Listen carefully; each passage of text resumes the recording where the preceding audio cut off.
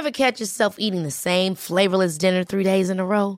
Dreaming of something better? Well, HelloFresh is your guilt-free dream come true, baby. It's me, Keke Palmer. Let's wake up those taste buds with hot, juicy pecan-crusted chicken or garlic butter shrimp scampi. Hello Fresh. Stop dreaming of all the delicious possibilities and dig in at HelloFresh.com. Let's get this dinner party started.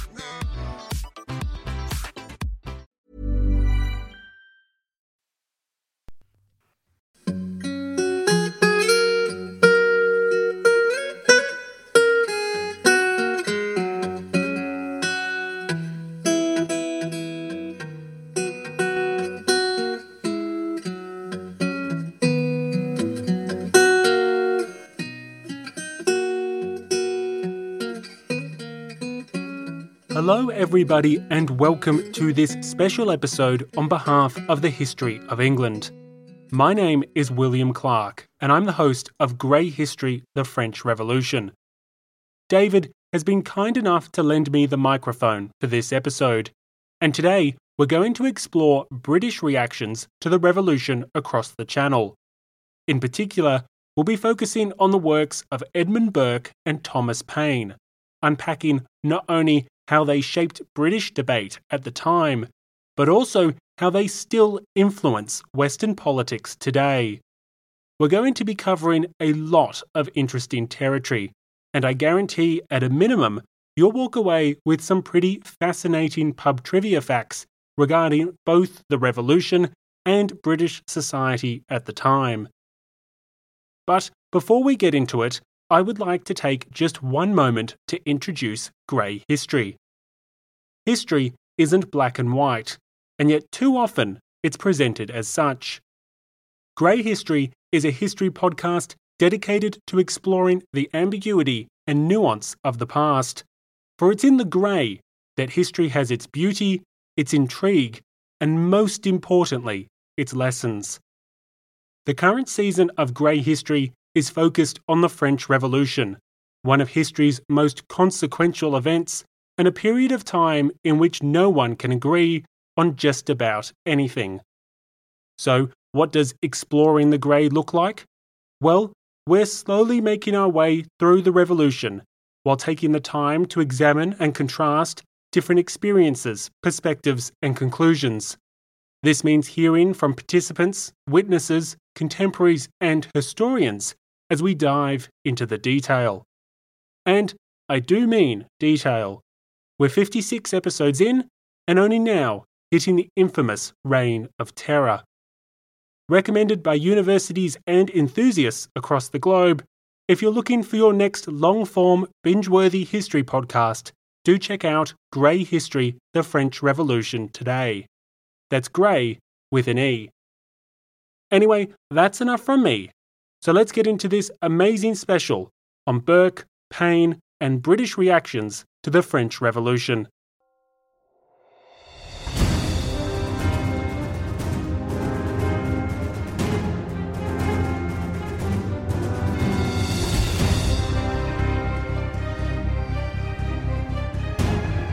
Welcome to Grey History.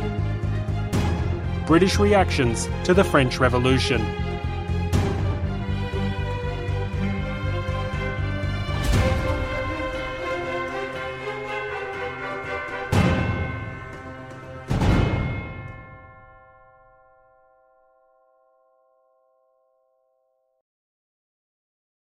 They say imitation is the sincerest form of flattery, and in the summer of 1789, the British were most certainly flattered. Across the Channel, the French had engaged in the most fascinating experiment. Facing imminent bankruptcy, the absolutist regime of King Louis XVI had succumbed to public pressure.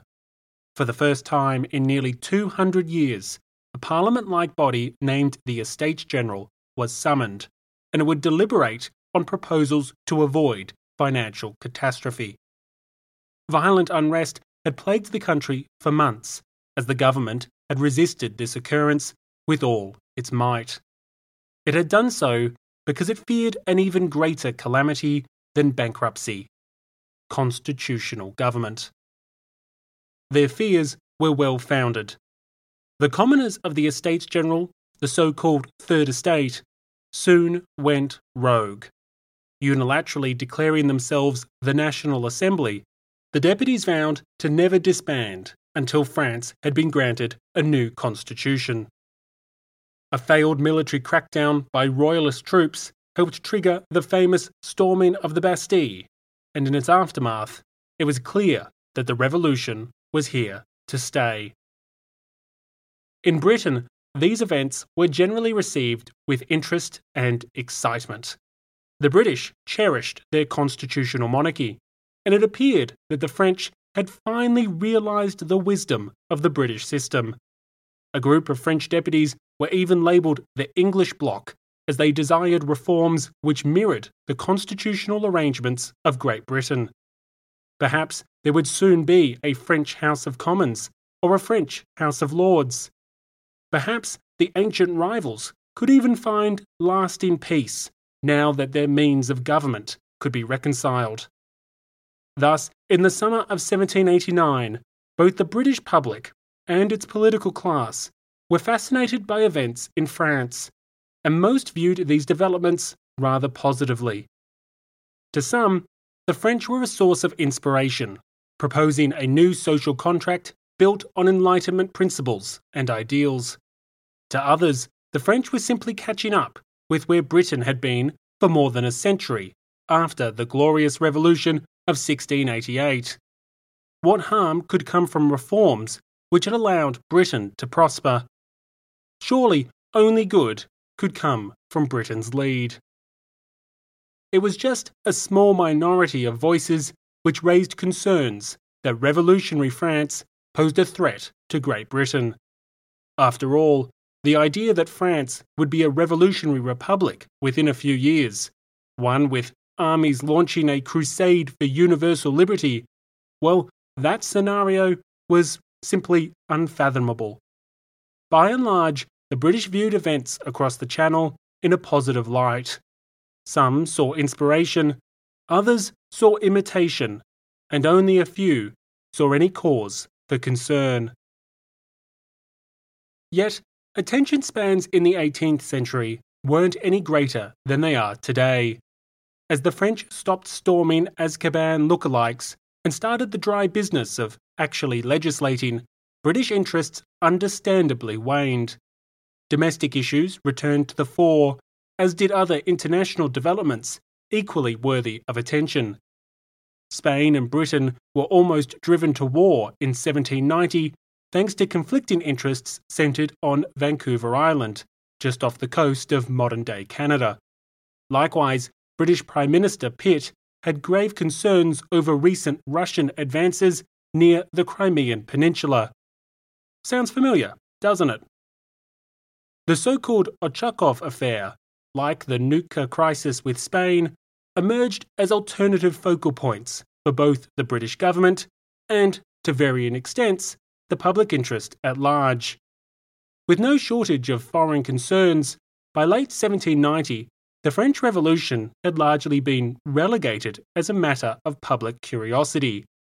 Without attention-grabbing events such as the fall of the Bastille or the infamous October Days, the British reaction to the Revolution was generally one of disinterest. Sure, the political junkies remained hooked to the spice, but for most, the affairs of France were hardly first-grade news. After all, it's always interesting reading a story about a French queen being chased through the palace by an armed mob who just brutally murdered her guards and shredded her mattress with knives and sabres. But that doesn't happen every day. It's less interesting to hear about a debate over the technical points of constitutional law, something that was far more common. However, all of this indifference was about to change. In November 1790, fascination with the French Revolution came roaring back, and it did so for the most unlikeliest of reasons.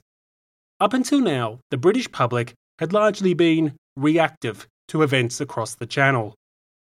The French would do something spectacular, and only then the British would take interest. But in late 1790, this dynamic changed.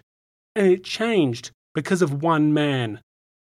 Introducing the most unlikeliest of protagonists, the Anglo-Irish statesman Edmund Burke.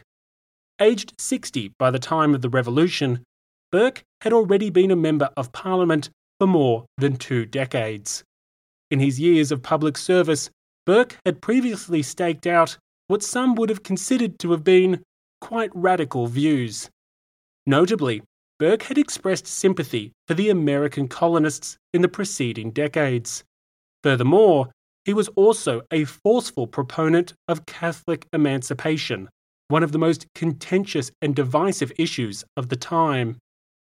Given these stances, and given his association with the more constitutionalist Whigs in Parliament, Burke's actions in November 1790 were all the more astonishing. Those actions were the release of a political pamphlet titled Reflections on the Revolution in France. The consequences of this document are still impacting your life today.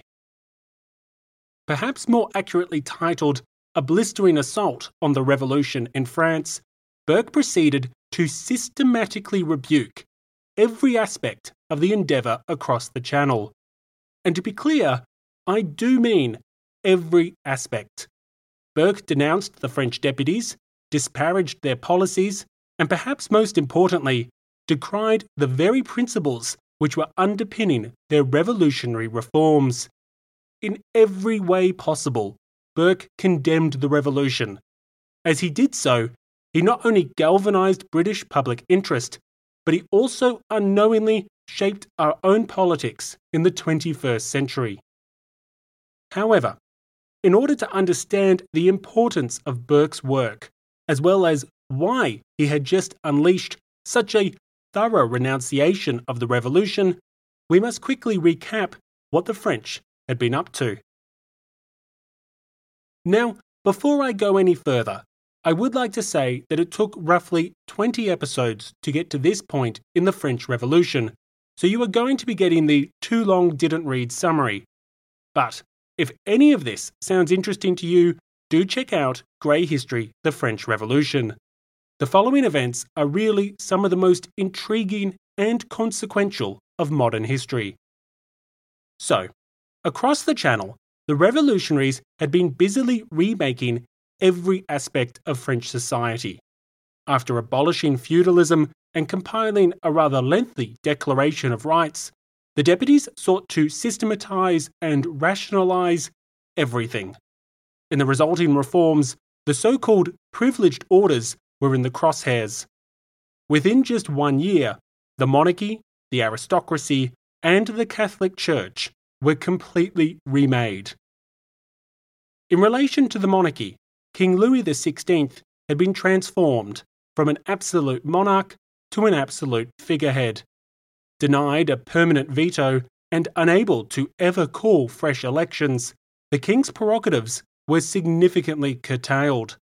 Furthermore, Louis had been forcibly relocated from Versailles to Paris, and once in the capital, it was fast becoming clear that he was not the city's king, but rather its captive. He would eventually try to escape the revolution in the dramatic Flight to Varennes, but that was still some months away. However, lest Louis feel too sorry for himself, he could compare his plight to that of his former nobility, the key word being former. In June 1790, the National Assembly abolished the French aristocracy. Months earlier, the deputies had debated whether to follow Britain's example and establish a House of Lords. Back then, the deputies had decided against any upper chamber, and since then, they decided there would be no lords at all. Asserting that such distinctions were not conducive to the general good, centuries of traditions and customs were instantaneously erased. In order to ensure that nobility was relegated to history, the deputies banned the display of coat of arms, traditional uniforms, and even the use of titles. Despite stylizing themselves as the warrior class, the French aristocrats had been defeated by common lawyers, armed only with pens and paper. But there was more to do. With such mighty weapons, the revolutionaries proceeded to take on an even higher power, the Catholic Church. Owning perhaps 10% of the nation's property, the new National Assembly forcibly seized church lands. It did so in the hope that this property could be used to help finance the government, averting the bankruptcy crisis which had enabled the French Revolution in the first place. However, nationalising church property was just the start. The deputies soon abolished monasteries and nunneries, and subsequently they turned their attention to systematically remaking the entirety of the French Church. In the reforms which followed, bishoprics were simplified, some churches were closed, and the power of the Pope was significantly curtailed. In my personal favourite reform of 1790, newly empowered French voters would henceforth be given the right to elect their priests and bishops. And to be clear, I do mean French voters. The right was not enjoyed exclusively by Catholics alone. As a result, Jews, Muslims, atheists, and perhaps worst of all Protestants could now elect Catholic clergy. Without getting into the details, you can imagine that none of these reforms were considered particularly kosher by the pious faithful. Eventually, these reforms, and the more radical ones which followed, would result in a religious-inspired civil war. They would herald a full-scale de-Christianization campaign, priest hunts, arbitrary executions, and what some historians refer to as a genocide against French Catholics. But that's getting way ahead of ourselves, and by late 1790, the schism between the Revolution and the Church was only just beginning. Again, if any of that piques your interest, do check out Grey History, the French Revolution. That's Grey with an E. Yet, the revolutionaries had good reason for all these reforms. From their perspective, the deputies were eliminating the relics of feudalism and the superstitious principles which had enabled tyranny and abuse.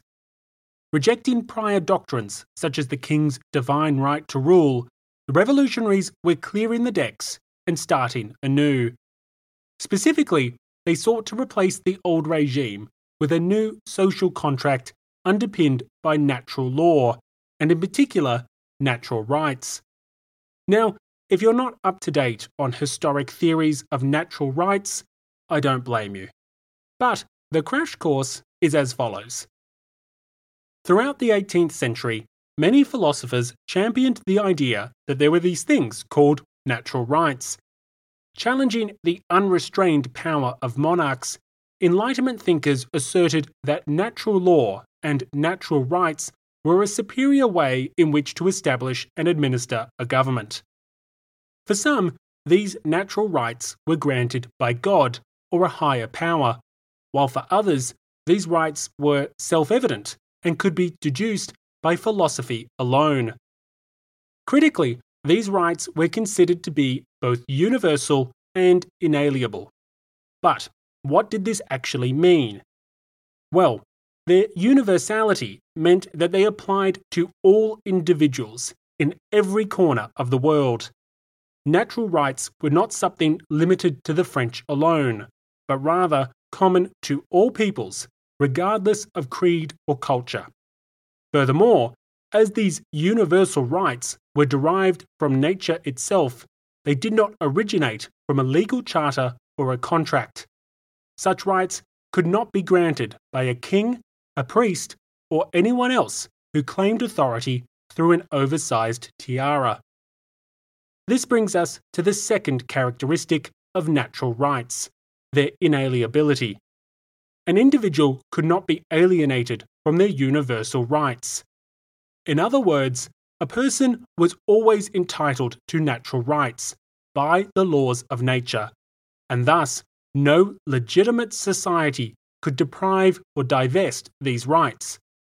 Seeking to establish a free and rejuvenated society on such principles, the French revolutionaries decreed the Declaration of the Rights of Man and Citizen. In this document, they declared that men were born free and equal in rights, and that the goal of any political association was the conservation of these rights.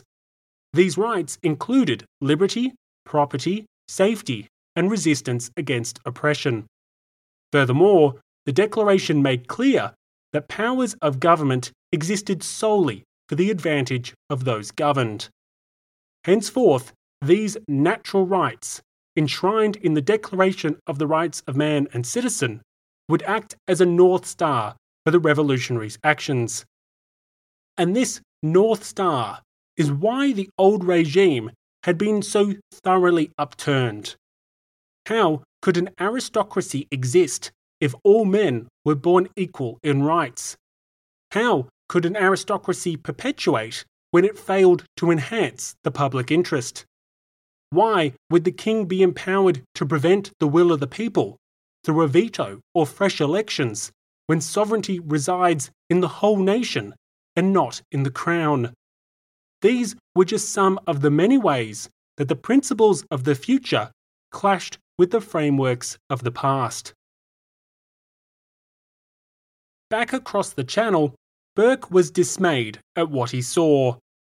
To Burke, the French had fundamentally squandered their chance to establish a strong and stable society, one which would protect French liberties from both a tyrannical king as well as a tyrannical populace.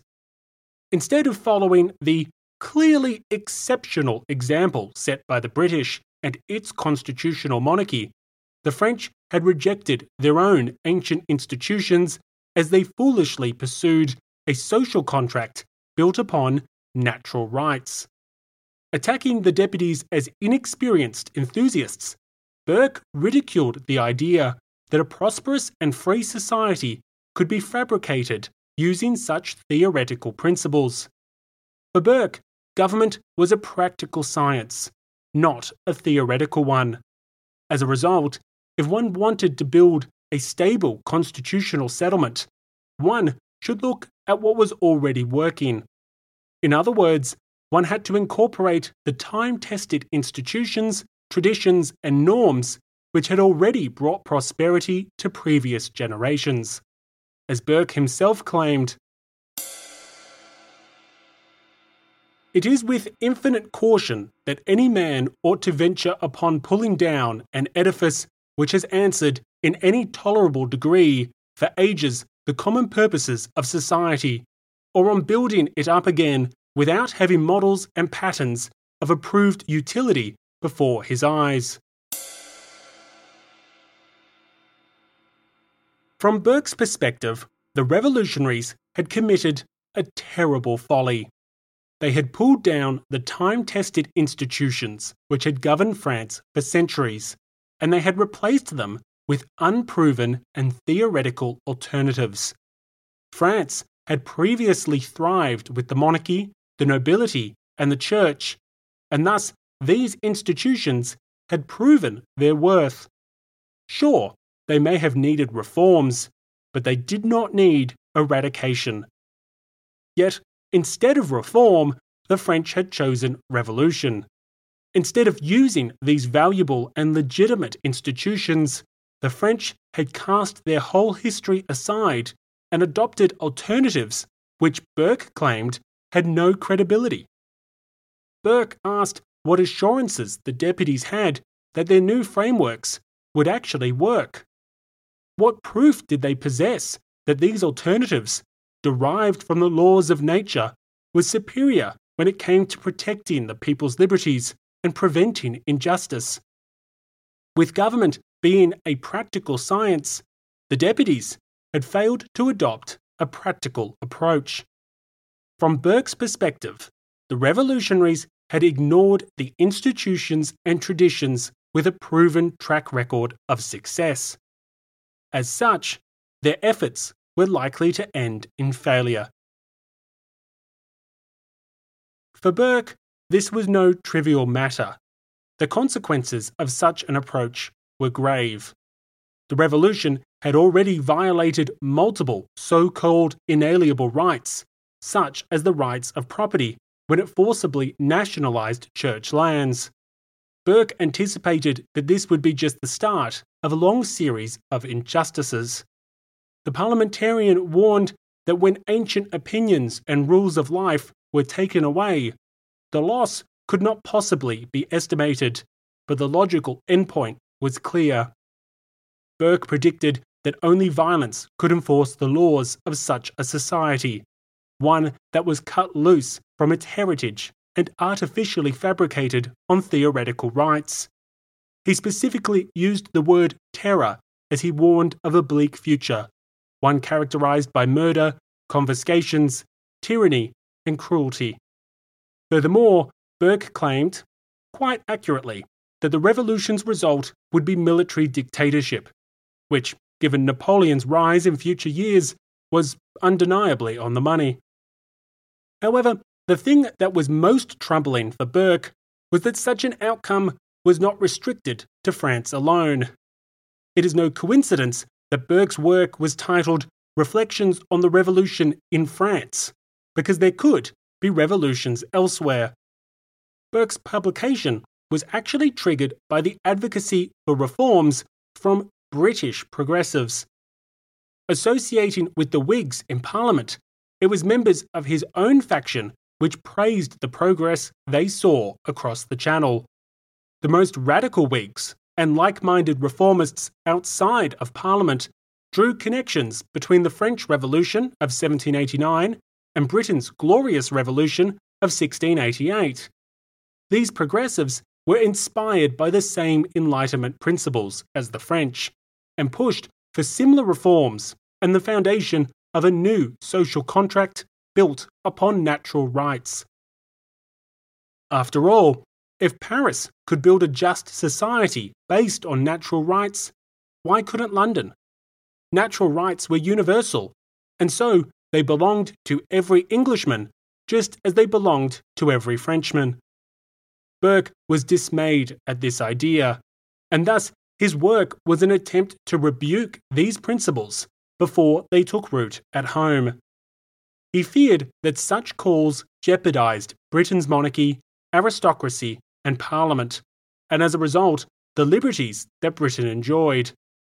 Soon, Burke's publication became a rallying point to those who resisted large-scale reforms to these institutions, and that was his intent.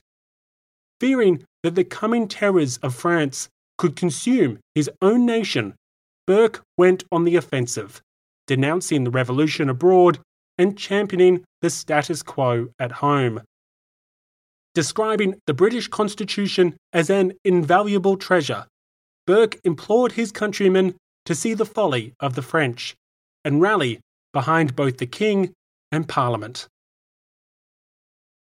But if a government shouldn't be underpinned by natural rights, what was the alternative? According to Burke, it was the wisdom of previous generations which should be consulted when considering a society's governing structures. In the British context, this wisdom of one's ancestors meant maintaining the institutions of the king, the aristocracy, and of course, Parliament. Burke argued that the existing British political arrangements had proved their worth because they had endured for centuries. It didn't matter that they weren't derived from the laws of nature. What mattered is that they had secured liberty for previous generations and thus had stood the test of time. To be clear, Burke never argued that change was undesirable. He was not a reactionary who desired no reform. He was, after all, a champion of Catholic emancipation. But Burke argued that change should be gradual, taking into account the traditions, customs, and norms which had previously allowed society to prosper. Put simply, and to paraphrase Burke himself, government was not made in virtue of natural rights, but was instead made by human wisdom, including the wisdom of one's ancestors. As such, Burke advocated so-called inherited rights, the liberties passed down from one generation to the next. These rights were not universal, but unique to specific societies, as they were inherited from one's forebears. In the British context, these inherited rights included things like the existence of regular parliaments, the election of parliamentarians in free elections, and laws and taxation only being legal when approved by Parliament. Furthermore, it included things like the rights of subjects to petition the king, and the rights of specific cities, universities, and boroughs to send representatives to Parliament. These were the so-called ancient rights of Englishmen, and it was these inherited rights which English society should be built upon. Every society would have its own unique set of inherited rights, which had been developed organically over time, and these were preferable to the abstract and metaphysical principles embraced by the French. This is where the French had failed, and the British had succeeded, in uprooting every aspect of France's previous social contract, in attacking the monarchy, the aristocracy, and the Catholic Church. Burke argued that the French had rejected the wisdom of their ancestors. They had rejected the very institutions and norms which had allowed society to succeed. As such, the French Revolution would fail, and no prosperous nation could ever have its foundations built upon theoretical rights. In contrast, the best approach was the British model, as it embraced the traditions and customs of one's forebears. Despite the upheavals in British history, the nation had wisely maintained the institutions and traditions which had made the nation great. Understandably, Burke's assertions upset the apple cart. But before we move on to Burke's detractors and introduce Thomas Paine, I do want to take a slight detour and explain why this is still relevant today. Burke's work remains highly influential, especially amongst conservatives in the democratic world. After all, any political arguments favouring slow, gradual change, one which emphasises approaches we know to have worked in the past, well, those arguments are all heavily relying on Burke. If you think about it, the current arguments in favour of retaining key British institutions, including both the monarchy and the House of Lords, they still have their foundations in Burke's views. Ask a monarchist in the UK why they support the Crown, and you're probably going to hear replies which reference tradition, history, its custodianship of previous success, and the perceived benefits of the existing system, which they don't want to change in haste. This is Burke talking. Likewise, the same arguments can be found in Commonwealth nations. In 1999, Australia held a referendum on whether or not it should become a republic with its own head of state. Many argued that the existing system had provided stability, protected the liberty of citizens, and should not be overhauled as it connected Australia's present generations with its past. These justifications all touched on Burke's points. They were not grounded in principles such as natural rights, but rather in arguments that the monarchy had brought previous success and that one should maintain time-tested institutions. But Burke's importance is not limited to the Commonwealth alone. In the United States, Burke is no less impactful, with his writings and ideas being used to champion all sorts of conservative policies. In short, by advocating that political action should be grounded in experience rather than theory, Burke continues to shape our politics well into the 21st century.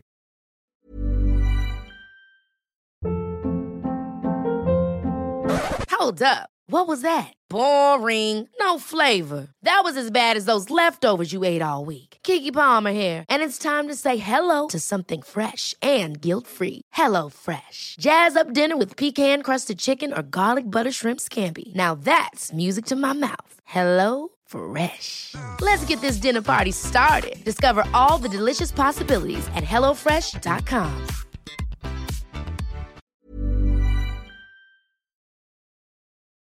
But with a legacy like that, well, you can be sure that there is no shortage of individuals looking to poke holes in Burke's thesis.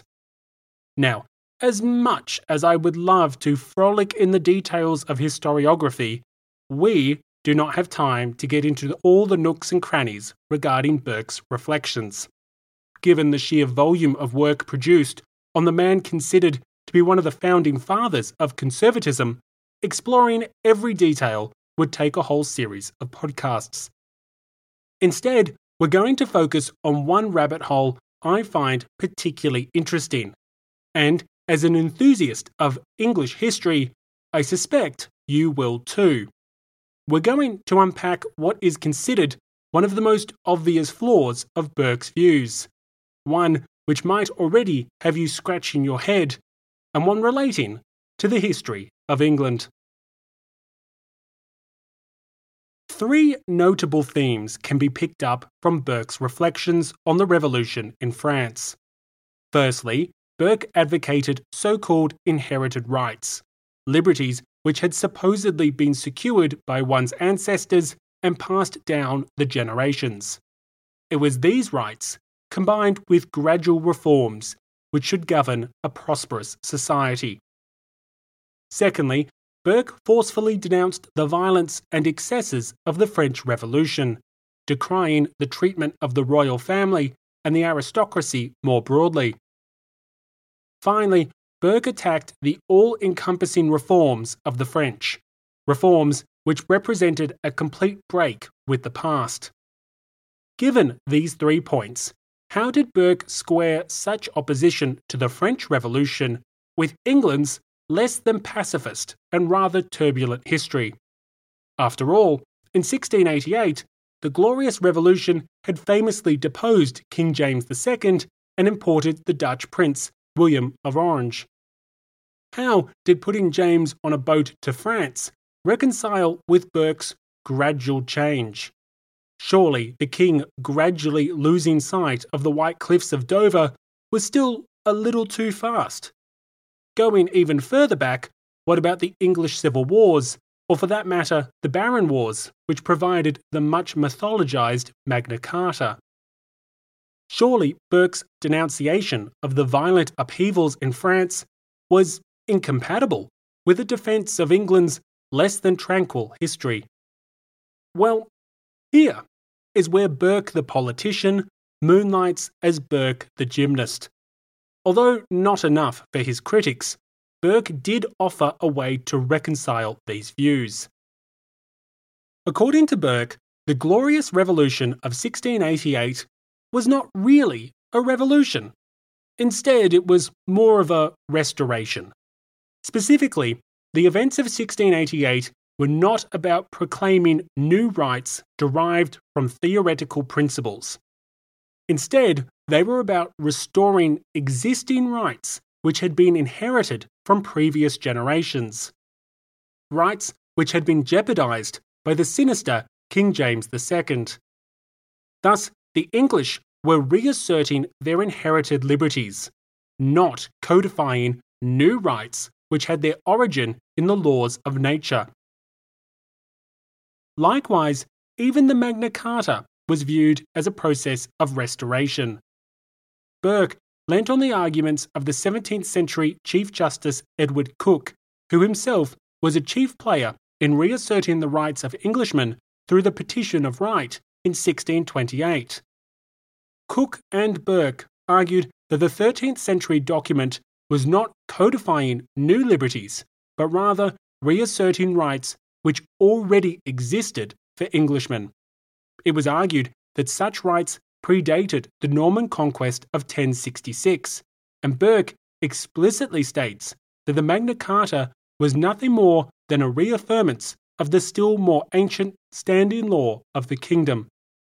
Modern-day historians generally have a field day debunking such claims, but Burke, Coke, and a significant number of their respective contemporaries took them at face value. For Burke, the rights and liberties enjoyed by the English had existed for centuries. They had been won by their ancestors, and they had been continually protected and reasserted when they were infringed upon. They were, put simply, the ancient rights of Englishmen. To prove this, Burke notes that important constitutional documents explicitly stated that they were codifying, not creating, these long-held rights. For example, in the aftermath of the Glorious Revolution, the Bill of Rights does not seek to justify itself by abstract philosophical principles. Instead, it states plainly that the rights it contains are true, ancient, and undoubtable. For Burke, this is proof enough that these ancient rights of Englishmen exist, although he fails to clearly identify just when these rights were obtained. Nevertheless, he has no doubt that they were, and thus, like other forms of property, they had since been inherited by subsequent generations. In this way, the English hadn't conducted violent revolutions or revolts to assert new, natural rights. Instead, events like the Glorious Revolution of 1688 protected, through extraordinary means, the ancient liberties which the people already possessed. Through this argument, and through conveniently ignoring more or less the entirety of the English civil wars, Burke could comfortably condemn the French revolutionaries and their violent actions, while simultaneously defend the less than pacifist revolutions of English history. Now, we could spend hours unpacking various ways unsympathetic historians have picked this argument to pieces, but we're not. Instead, I would point out that while such criticism is valid, Burke was himself, first and foremost, a politician, not a philosopher. Expecting a flawless theory from someone in the thick of political debate is perhaps setting the bar a little too high. More importantly, however, we don't actually need to unpack the opinions of historians to hear an effective rebuke of Burke, because we can actually hear from one of his most famous contemporaries. In the immediate aftermath of the publication of Reflections on the Revolution in France, Burke created a firestorm. His publication sold like wildfire, with several thousand copies sold in the first few weeks, rivaling the numbers of even modern-day bestsellers. For the first 12 months, a new edition was published almost monthly, as Burke's work fast became the cornerstone of conservative and even counter-revolutionary politics. In developments that were almost unbelievable, Burke single-handedly catapulted the French Revolution back onto the British public agenda. Anyone who liked to think of themselves as an intellect was fast talking about Burke's publication, not just in London, not just in Britain, but soon across the European world. Within 3 months of its release, a French translation had sold more than 10,000 copies, with King Louis XVI reading the work back to back. American revolutionaries soon took interest as well. Thomas Jefferson, for example, who had helped to draft a version of the French Declaration of the Rights of Man and Citizen, a version not ultimately used by the revolutionaries, was dismayed at what he read. Burke was a man who had previously expressed sympathies with the American colonists, but now he seemed to portray the cause of liberty in France. Yet it would not be Jefferson who took up the gauntlet against Burke, but rather another American founding father named Thomas Paine. Born in Norfolk in 1737, the Anglo-American political theorist was already well known prior to the French Revolution. The author of Common Sense, the best-selling political pamphlet of the American Revolution, Paine had a reputation for defending natural rights, democratic principles, and republican government. Paine also had a history of attacking what he perceived to be the despotism of European societies, describing both monarchy and aristocracy as institutions which perpetuated tyranny. Given these previous positions, Paine was an unsurprisingly firm supporter of the developments in Paris. He was thus outraged by Burke's all-encompassing denunciation of the revolution, and he decided to reply in kind. In early 1791, Paine published the first part of his book, Rights of Man. The battle was on. Rights of Man, published in two parts across 1791 and 1792, had a variety of objectives. Three noteworthy points were as follows. Firstly, Rights of Man offered a stinging rebuke of Burke and his arguments against the French Revolution. According to Paine, Burke had delivered a deeply flawed analysis on the events in France and an illogical defence of the situation in Britain. Secondly, Rights of Man outlined Paine's advocacy for constitutional and political reforms within British society, reforms which shared much in common with those across the Channel and were nothing short of nightmarish to Burke and his associates. Finally, Paine used his book to make the case for much broader reforms to society, most notably on the issues of taxation and welfare. If we dive deeper into the first point, Paine's work offered an impassioned defence of the French Revolution and a complete rebuke of Burke's prior criticisms. Paine shared the revolutionaries' view that a society should be constructed upon universal and inalienable rights. Consequently, the French were correct in framing their constitution with constant consideration as to how new laws and institutions would protect and uphold these rights. This position was in direct contrast to the views articulated by Burke, who Paine proceeded to denounce. Paine savaged Burke's idea that a social contract could be built upon so-called inherited rights, and that society should be an organic framework passed on from one generation to the next.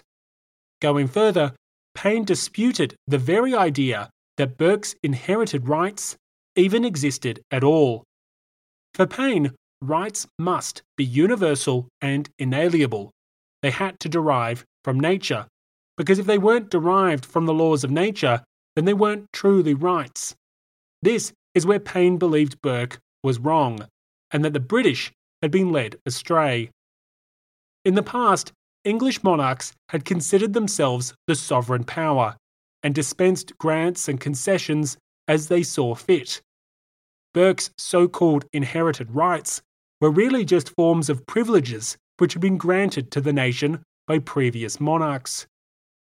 After all, the House of Commons did not originate as a matter of right, but rather as a concession from the Crown. Consequently, Burke's so-called inherited rights were not universal, nor were they inalienable. To put it simply, they were not even rights. Instead, they were really just mislabeled privileges, grants, and other forms of licenses which had their origins in treaties and concessions. Having established that Burke's inherited rights were not really rights at all, such privileges were not an acceptable foundation for the government of a free and just society. Only natural rights, rights which were universal and inalienable, rights which derived from the laws of nature and applied to all societies and all governments, could be considered the rational basis in which to fabricate a society. In short, Burke and Paine possessed fundamentally incompatible views. The two men not only disagreed on how to apply rights to the formation of a government, but they also disagreed on the very essence of rights themselves. But Paine's work was more than just a rebuttal of Burke. The international revolutionary used Rights of Man to lay out his advocacy for substantial reforms in Britain. What ensued was promotion of exactly the kind of policies Burke had hoped to discredit in his original pamphlet. Paine argued that as Britain had no written constitution, it in effect had no constitution at all. A constitution had to be written, it had to be tangible, and since Britain had no such constitution, the people should create one. Whereas Burke urged respect for the current constitutional arrangements, Paine was essentially arguing that no valid constitution even existed. As such, Paine championed the formation of a new constitutional convention, one that would see citizens of the nation draft a written constitution for the whole country. This idea was naturally inspired by the recent American Constitutional Convention, and if you think that such a proposition deeply disturbed the government in London, you would be right. This is just one of the many reasons that Paine was advised to leave England prior to the publication of his book. To digress for a moment, some listeners, especially non-British listeners, may be surprised to know that the United Kingdom still has no written constitution to this day. You cannot simply go and read the Constitution of the United Kingdom, like you can for the United States or Australia, or for that matter, 99% of countries across the world.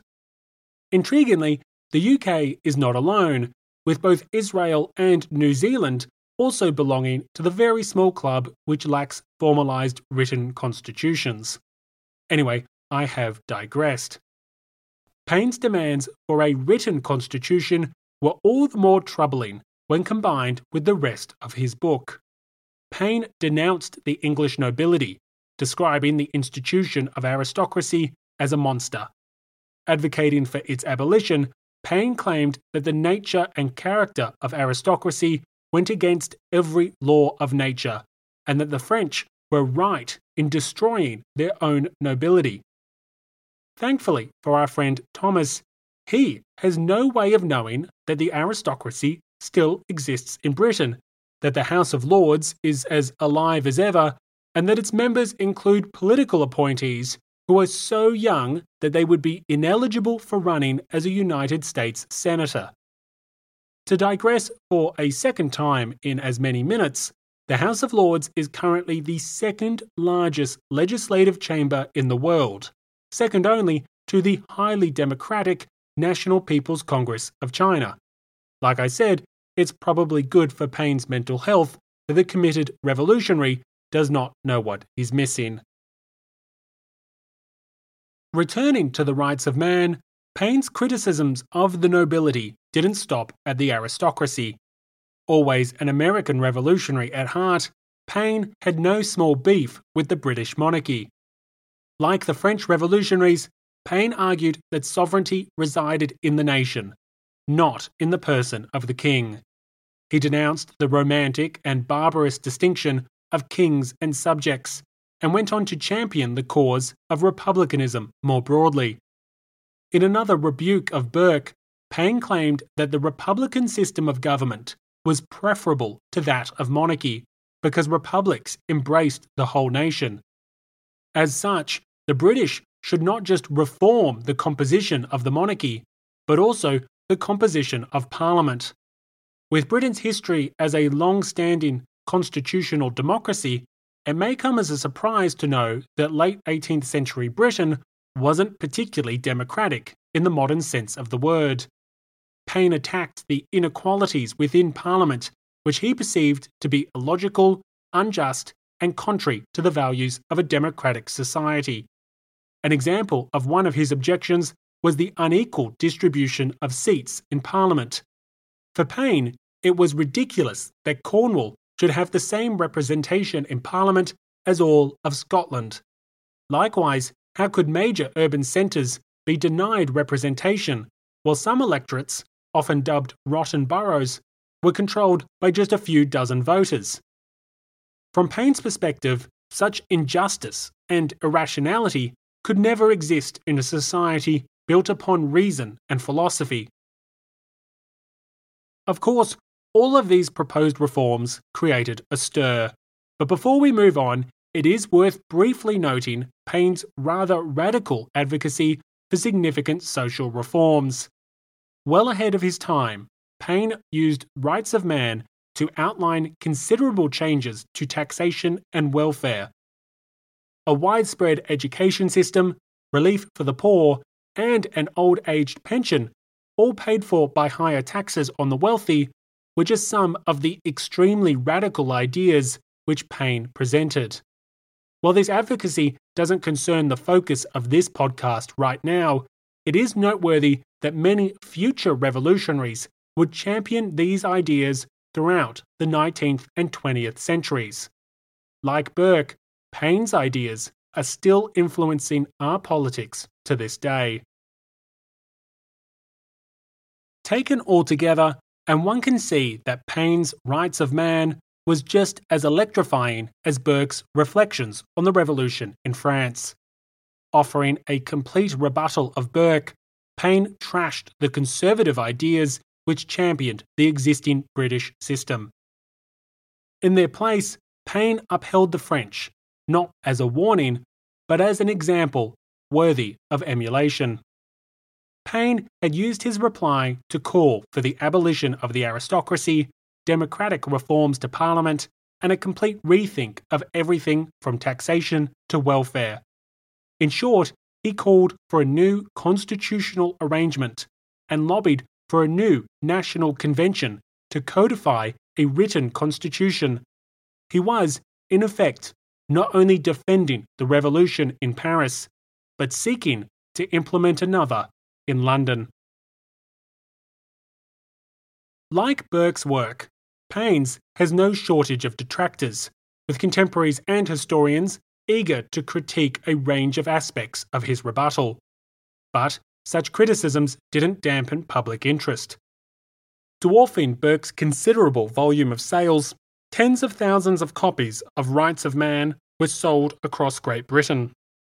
Exact figures are debated, but in the first 2 years after its publication, perhaps 300,000 copies were sold when you combined both volumes of the book. 300,000.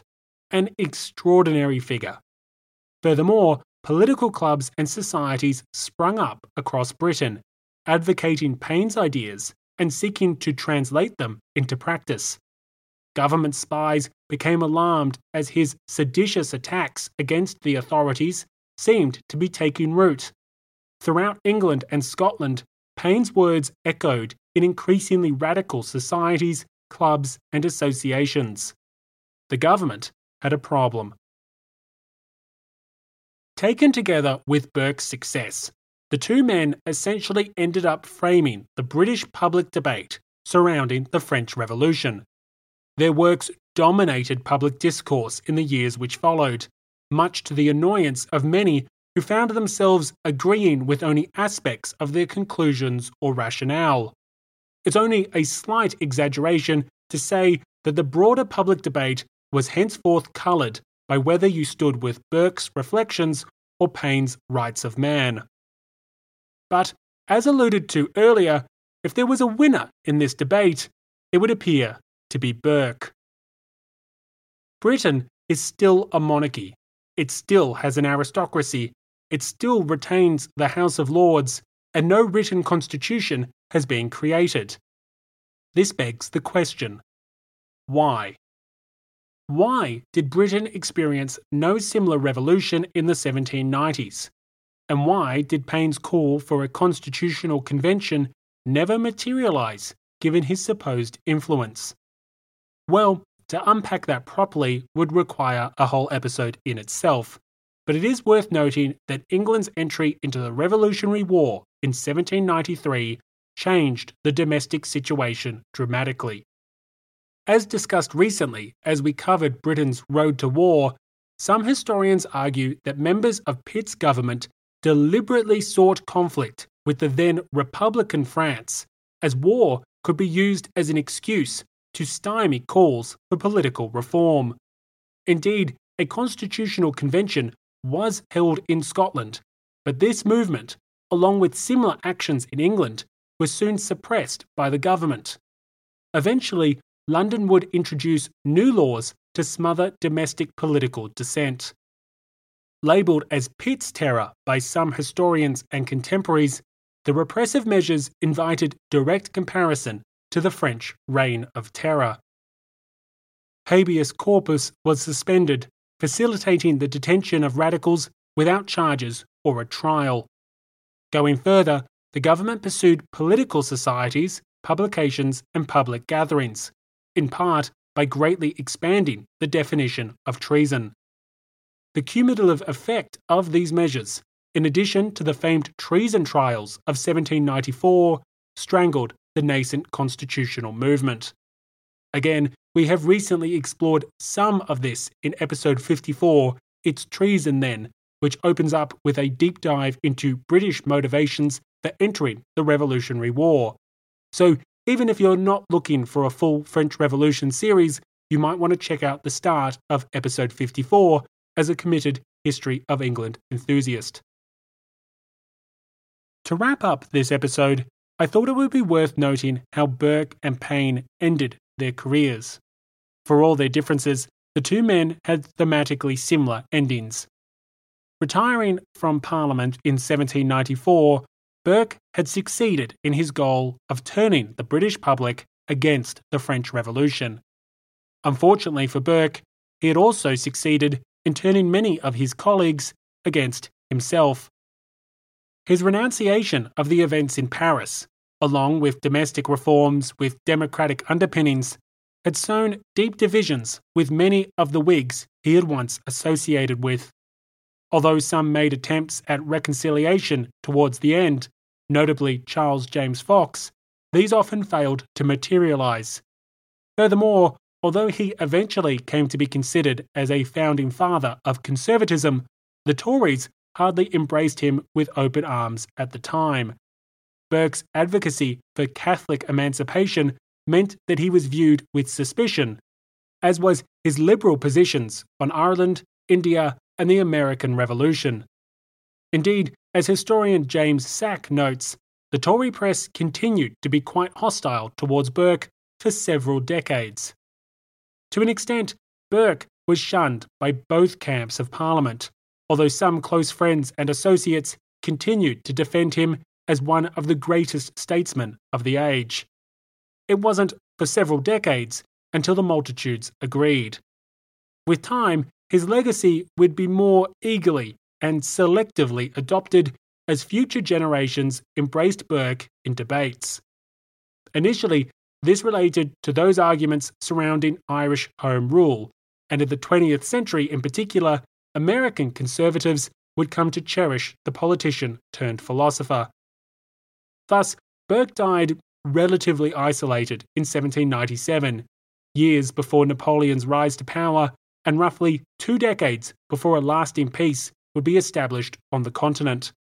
It is with some irony that he died in 1797, as the French Republican armies scored success after success, and Burke himself knew all too well that his fears of a Republican Britain could soon become a reality. For his part, Thomas Paine fared even worse. After the second volume of Rights of Man, the British government decided to crack down on Paine's dangerous rhetoric. Going after both Paine and his publishers, the Crown charged Paine with seditious libel. This could have been disastrous, but Paine had actually fled to France prior to the commencement of his trial. As a result, he was tried and convicted in absentia. In Paris, the revolutionary writer took up a pretty fascinating gig, or so it seemed. Paine had been elected to the new French National Convention. That body declared France a republic in September 1792 and set about crafting a new constitution for the now republican nation. Finally, an opportunity presented itself for Paine to put his ideas into practice. But Paine's experience in France was not all sunshine and rainbows. He unsuccessfully argued in favour of sparing the life of King Louis XVI, having urged the convention to exile the former monarch rather than execute him in January 1793. Worse still, Paine was a foreigner, and he became associated with the wrong faction. With ties to the more moderate Girondins, Paine eventually found himself imprisoned during the infamous Reign of Terror. He was lucky to survive, and after his release from prison, he returned to the convention and continued his work as a deputy. After Napoleon's ascendancy, Paine moved to America. Although considered a founding father, his reception was not a welcome one. Having supported the French Revolution, criticised Washington, and advocated for a range of ideas which managed to annoy just about everyone in town, Paine, even more so than Burke, found himself in the political wilderness. That is where he remained. He died an isolated figure, but one that continues to inspire to this day.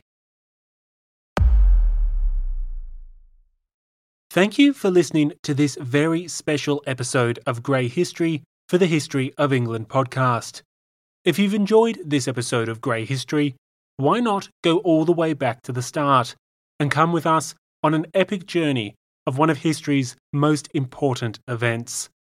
There's 56 episodes waiting for you right now, and while Star Wars jokes and other pop culture references are plentiful, the show is recommended by universities and schools across the world, thanks in part to its balanced and well-researched retelling.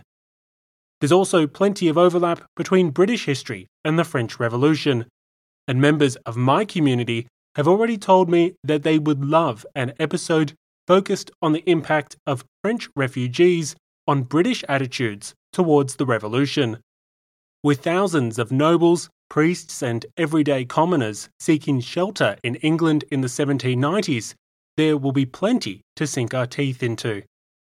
So, if you're looking for your next long-form, binge-worthy history podcast, one already enjoyed by many of the History of England listeners, head on over to Grey History, The French Revolution.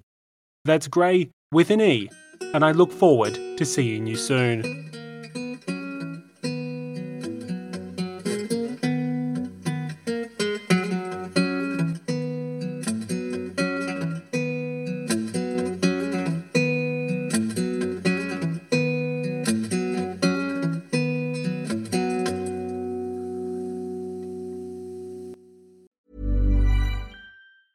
Ever catch yourself eating the same flavorless dinner 3 days in a row?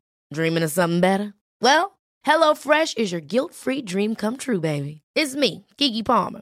Let's wake up those taste buds with hot, juicy pecan-crusted chicken or garlic butter shrimp scampi. Hello Fresh. Stop dreaming of all the delicious possibilities and dig in at HelloFresh.com. Let's get this dinner party started.